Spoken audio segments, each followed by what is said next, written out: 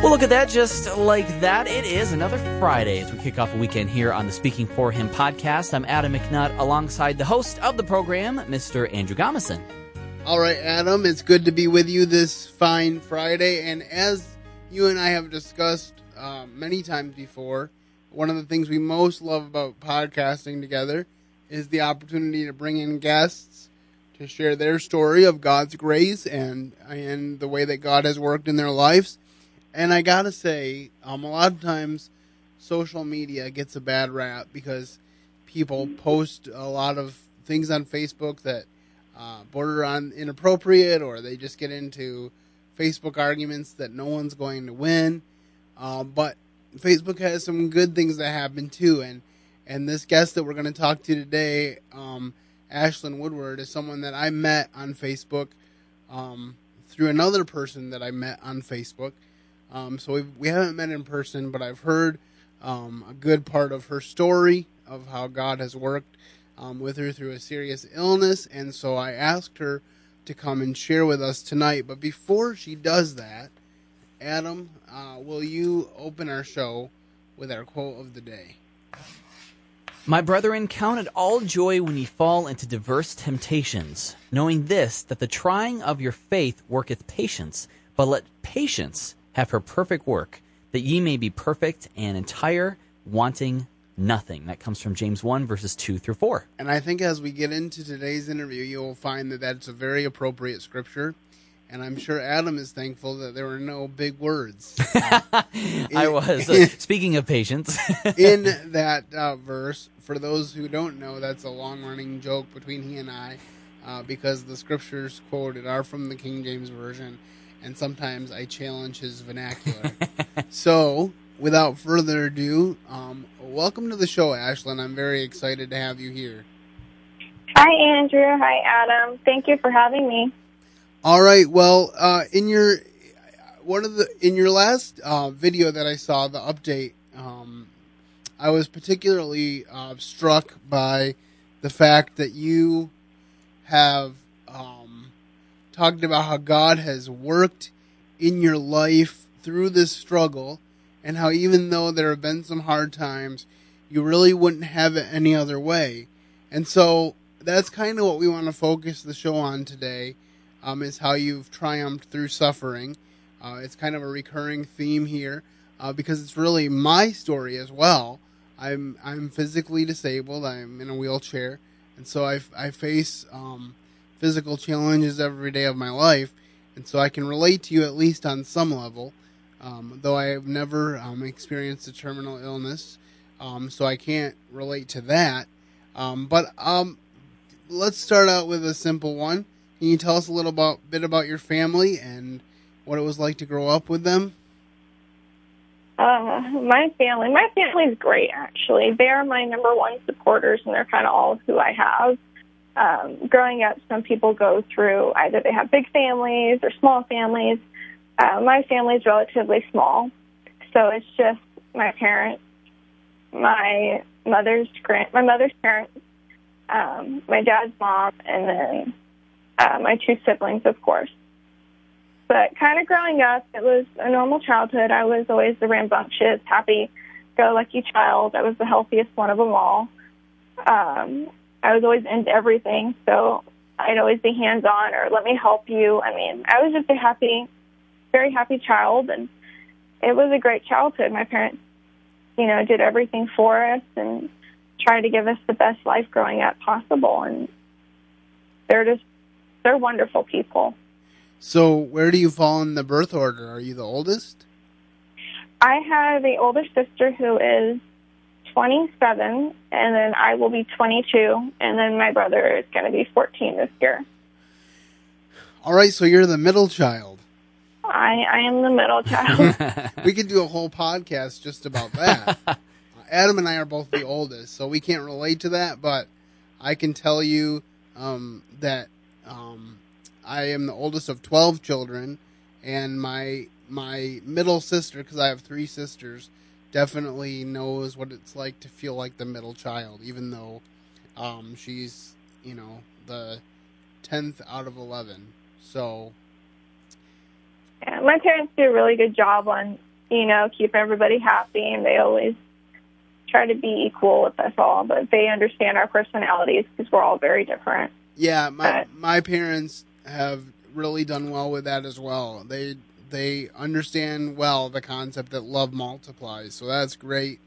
In your video that I saw recently, you talked a lot about how your relationship with God has been challenged and changed and grown through this experience. So can you talk about your personal relationship with God?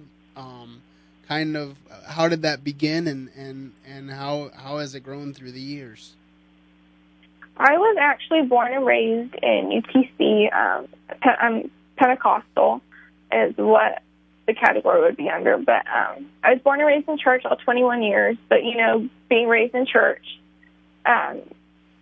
you don't know why you're there or what you're doing. Your parents are like, you go to church, you put your best foot forward for God. You don't half anything. You always make sure you're dressed appropriate, you act appropriate, all of what goes with it.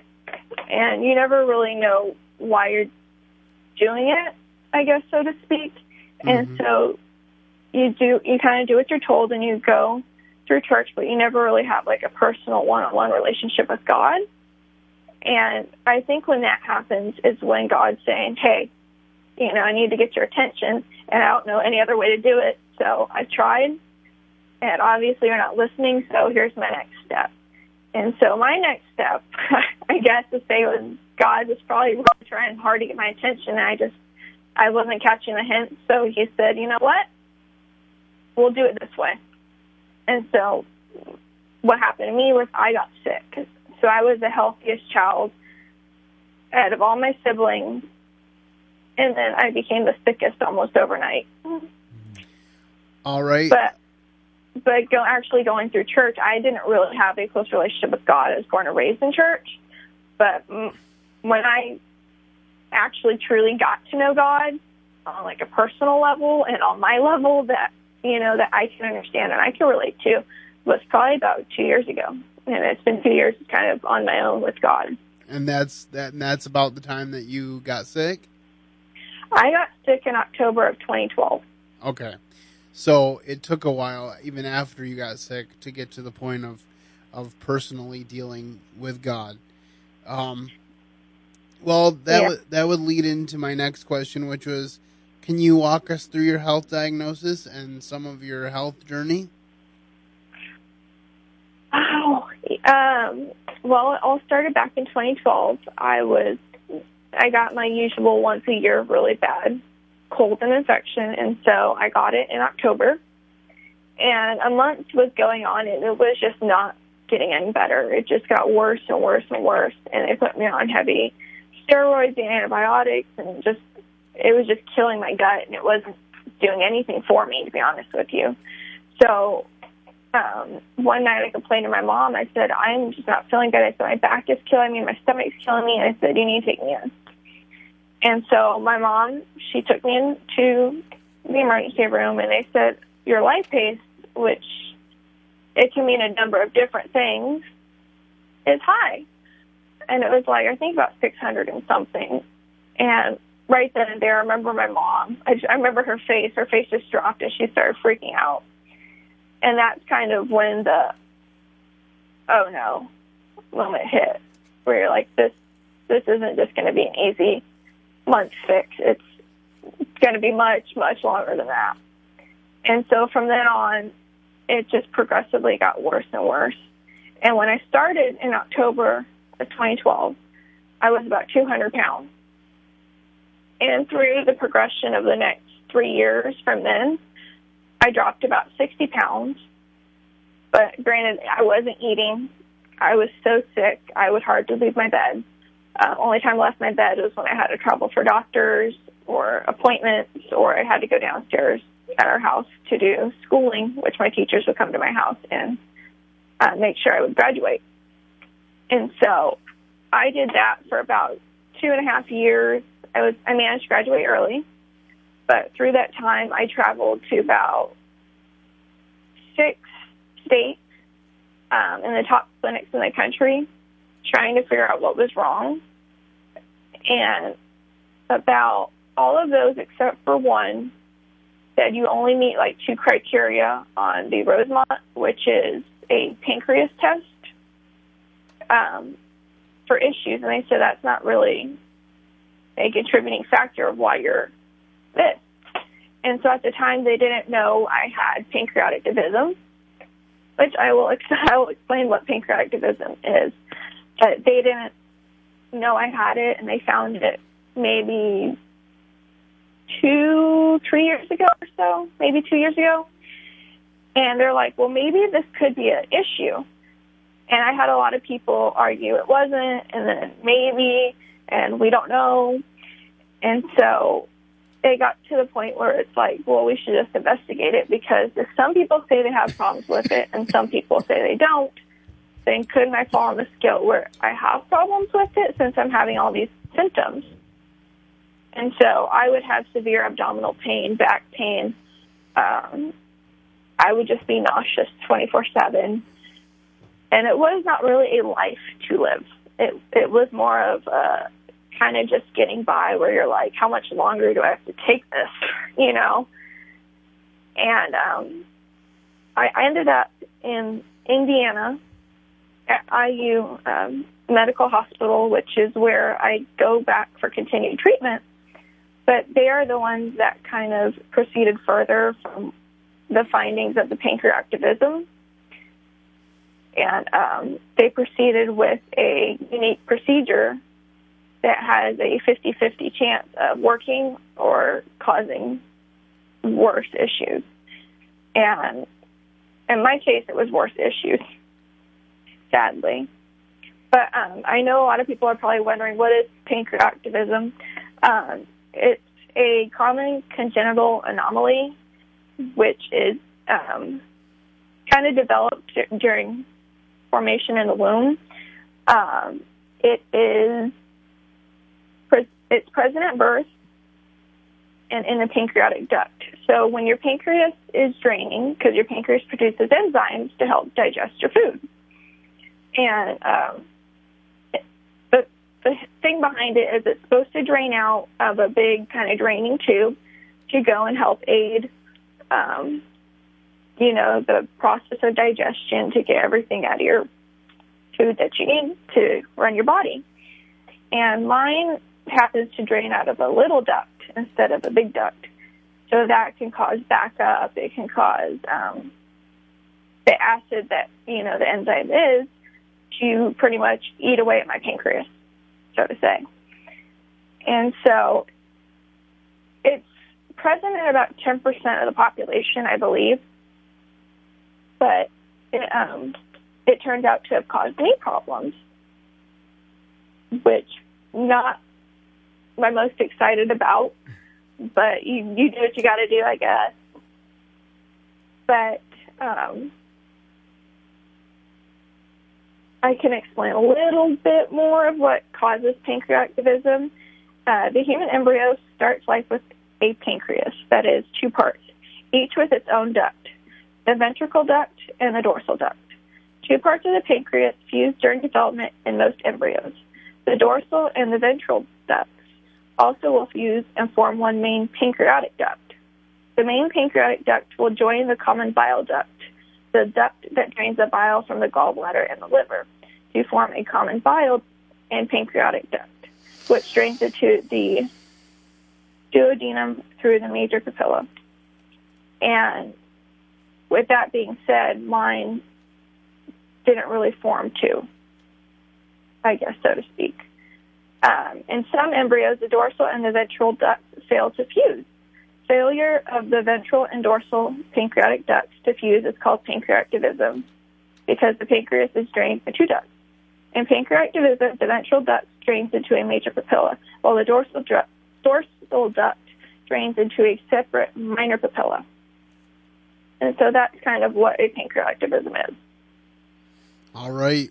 Well, thank you for sharing.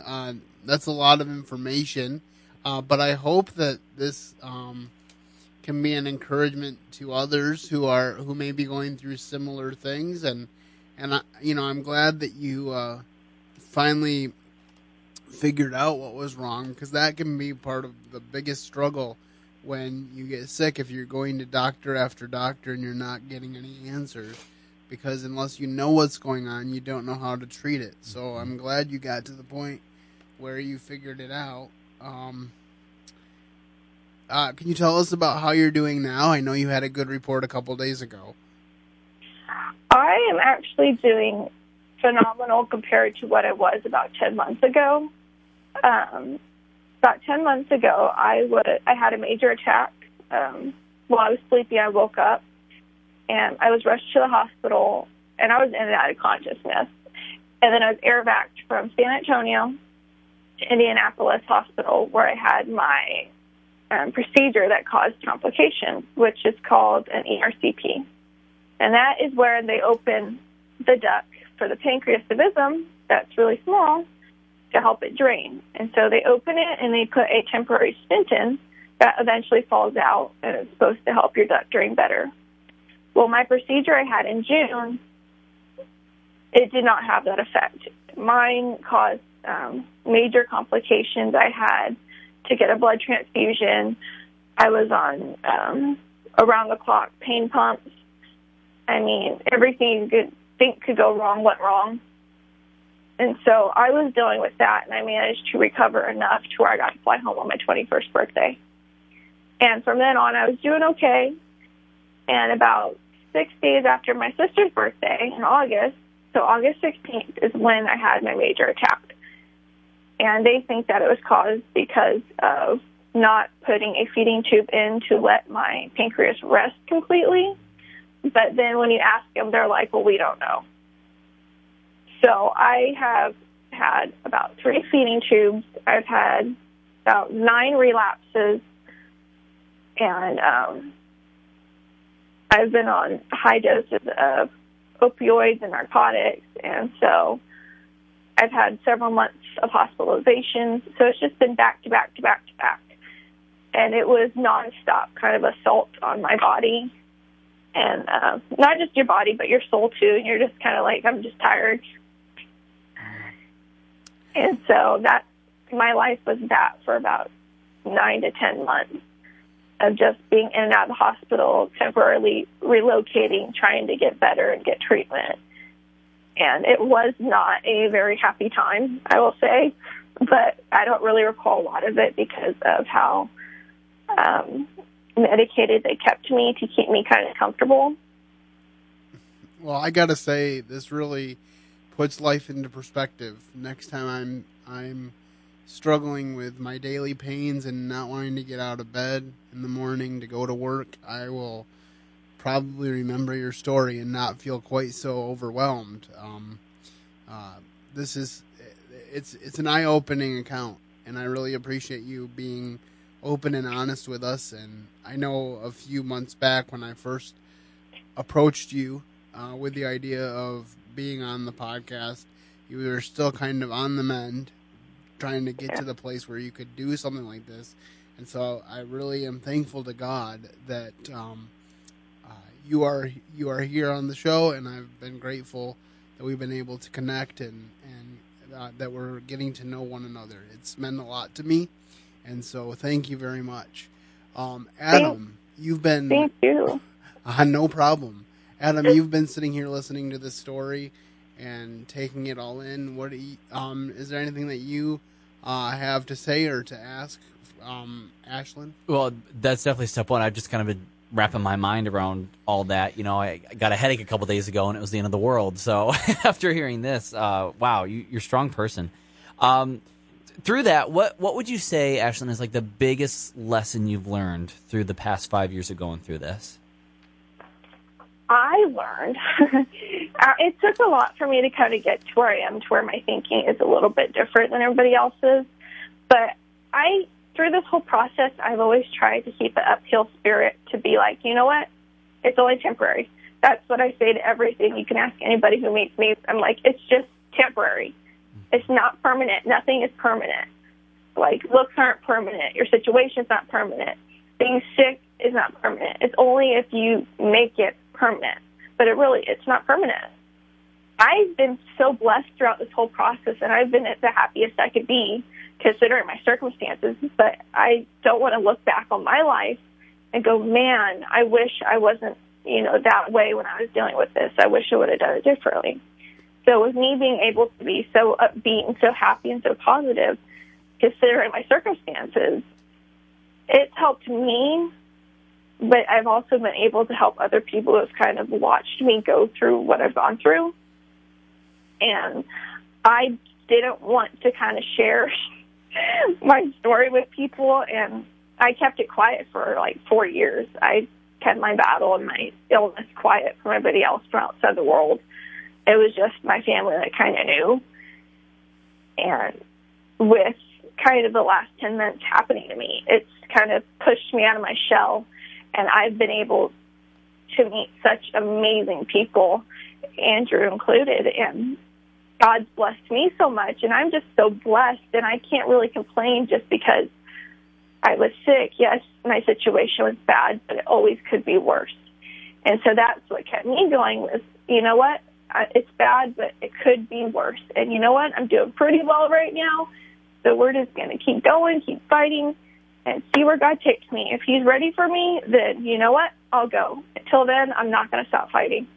That's really the way I have come to approach life as well. I've had people tell me, well, if you had enough faith, you could get out of your wheelchair. And the thing that I always tell people is God has given me a platform through this wheelchair to minister to him, or minister for him. And if it becomes an impediment to that, and he chooses to heal me, then great. But until that time, I will say, with all my heart, his grace is sufficient for me. For his strength is made perfect in my weakness. And that's really been my testimony, and that's, really been something that I've tried to convey through the Speaking for Him podcast, especially over the last couple months as I've opened up a little bit more of my life and talked about my personal journey with my disability on the show, something I hadn't really thought of doing, because the focus of Speaking for Him is not necessarily my triumph over my disability, but it definitely is something that I can share and hopefully encourage a lot of other people. So I really appreciate the opportunity to have this avenue. And like I said, I like to share other people's stories. So I'm grateful that you took the time to share with us. So how can we pray specifically for you at this juncture? I pray that God keeps blessing me and opening doors to where I'm able to bless and help other people, because through my whole process, it's kind of helped me, guide me where I need to go with my life and my future. And my heart's with people. I love people, and I want to see them get their miracles and them get healed and then be blessed and prosper, because that's what God's done to me. And he still works miracles, even though some people go, no, he doesn't. I am living proof. I mean, I have a miracle story of my own, that I was laying in a hospital.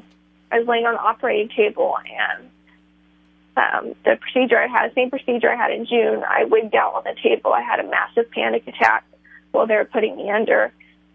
And I remember my parents, when they came in and said, her pancreas is really bad. They're like, it's not what it looked like a month ago. They said it got worse, and we're going to have to go and have multiple procedures, put metal stents in, and my parents were just not going to have it. So they would have preachers come in, and they would put scriptures on the wall, and ultimately to have the procedure was my choice. And I said, let's go through with it, but I said, I want you to pray over me before you even touch me. I said, knock me out, but you have to pray over me before you touch me with kind of the scalpel and everything. And they said we could do that. And so I wrote them a letter. And my parents do not know what it says, but they're going to hear what it says now, because I'm going to tell everybody here. I wrote on a letter, I wrote Jeremiah 29:11. I also wrote a note for my doctor and everybody in the room that was going to be involved in my care and making sure that my procedure would go smoothly. And I did a prayer that I said, went along the lines of, Lord, bless their hands that they work in perfect conjunction and that they have everything under control, that you are in control of them, and there will be nothing but a great and wonderful outcome to this. And I told them I was praying for them. I said everybody on Facebook and the social media world was praying for them in their hands. And so I did the letter for that, not just for them, but for me. That was like, my God, I trust you. And it took me 5 years to get to where I say, God, I'm done. I trust you. And they told my parents, they said, her pancreas looks completely healthy. They're like, you can't even tell. So they just did a temporary cut. They did a little cut, removed scar tissue, and then they did a temporary stent and placed it in. And they said she should be good to go. I said, well, they're going to keep me there for observation, of course. But they said, this does not look like what we saw on the scan a couple days ago. Wow. And so that's when my life kind of just did a 180, to be honest with you. That's when I started getting better. I did have a minor attack while I was there just because the pancreas is such a touchy organ. But from then on out is when I just started making strides and recovering like crazy. And so that was my miracle moment. And I can attest that God does miracles. I've seen it. I've lived it. And I'm a firm believer in that. I don't believe in instantaneous miracles because if we were to get those, you would lose them just as fast as you got them. God puts you through a situation for a reason. It's a lesson to be learned, but it's also to show you it's going to be okay. He's got it. You just have to have faith and you have to trust, even though it's so hard. But it's all worth it. Well, I've definitely seen some miracles, and even recently, a miracle in the life of a friend of mine, and I won't go into detail here because I don't have permission to share it. But I just know that short of a miracle, she wouldn't still be in my life, and I'm very grateful that God is a miracle-working God. And I think the hard part for us is that we do have to be willing to accept whatever answer he gives. You know, part of my testimony is the fact that when I came to know Christ as a young boy, I didn't wake up the next day and with the ability to walk and the ability to get out of my wheelchair. I still had to live with a wheelchair as a daily reality. And it took me 9 years to figure out that it was a daily reminder of my dependence on God, not a burden that he was just asking me to carry for no reason. So that's something that really speaks to me. But I'm definitely thankful for God's working of miracles, and you know, I'm thankful that the way that he threads people together, and the fact that we were able to connect, and I've been very encouraged by you over the last week or so, especially. So I want to thank you again for that. Do you have any goals going forward for the future? Any more specific goals? I know you talked a little bit in general terms. Oh man, I have a giant list. I felt like, 5 years of my life would come to a halt. So I have a giant bucket list I would love to complete. I've already got to check one thing off my list, was I got to go flying in a smaller aircraft, not a giant one. I got to go flying in a small one, and that was so exciting. That was when it's like God's really there. But cool. I want to be able to go and travel and help people and pray for people and just kind of show how much I've been blessed and be able to bless others is what I would really love to do. Do you have a favorite Bible verse that you'd like to leave us with today? I do. It's Jeremiah 29:11. For I know the thoughts that I think toward you, saith the Lord, thoughts of peace and not of evil, to give you an unexpected end. All right. So God has a plan, and I really like that verse as well, and just the reminder that God has a plan and he works it out. I'm also reminded of the proverb that says, "A man plans his way, but the Lord directs his steps." Often it's not a straight line like we hope it will be. And there's often twists and turns. I know, especially for me, after I graduated from college, there's definitely been some diversions from my original plan for my life. But God's plan is the best, and I'm learning day by day to rest in that. All right, well, we just have one final question, and that is, do you have any final thoughts you'd like to leave us with as we end today?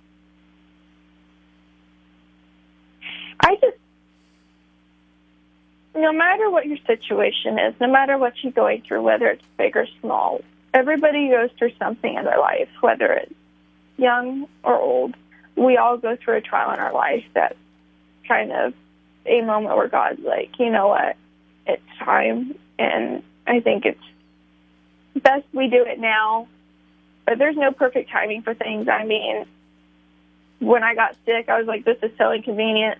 But there's never perfect timing for anything. I mean, you learn through this whole process, you know, you're like, I'll just go with what's thrown at me, and I'll take it with the greatest salt I can, and just keep going. You can't back down. You can't quit fighting, even though it seems like it's horrible right now, or you're stressed out, or you're just like, I can't anymore. I'm done. There's an end to it. You just have to keep fighting and keep pushing and be happy. I know it's hard to be happy in considering some circumstances, but it will help you so much just by looking at the brighter side of things rather than the most depressing, most gloomy side, because it doesn't get you anywhere. I mean, it just kind of makes it matters worse.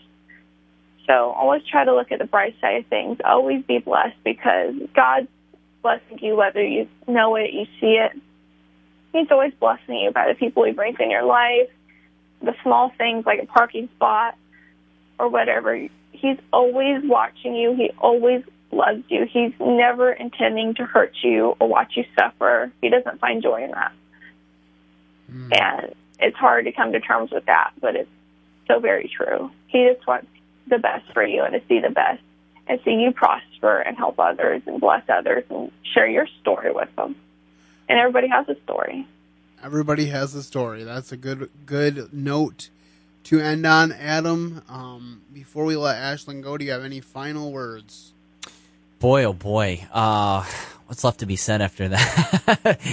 Ashlyn, thank you for your attitude, and I want to say your testimony, because that's really what this has been. Thank you for being an encouragement to us and listeners, and know that we are continuing to pray for you, and that God may continue to be a light through you in those future plans you have. I can't wait to hear when you go on that flight later in the podcast if we check back in. I'm excited to see where my next bucket list item takes me, and I'll make sure to keep everybody updated. Yeah, that sounds great, and I definitely hope that the next time we do something like this, it will be in person, one way or another. Hopefully. Have a good evening, and thank you very much for joining us. Thank you. God bless you guys. All right, guys. Well, there you have it. Another great episode of the Speaking for Him podcast. Please use the contact information at the end of the show to let us know what you think. If you have any feedback for Ashlyn, we can make sure that she receives it, and we will make sure to keep you updated on her progress as things go forward. That's all I have for you this week, but remember to keep serving the best of masters, and have a wonderful weekend.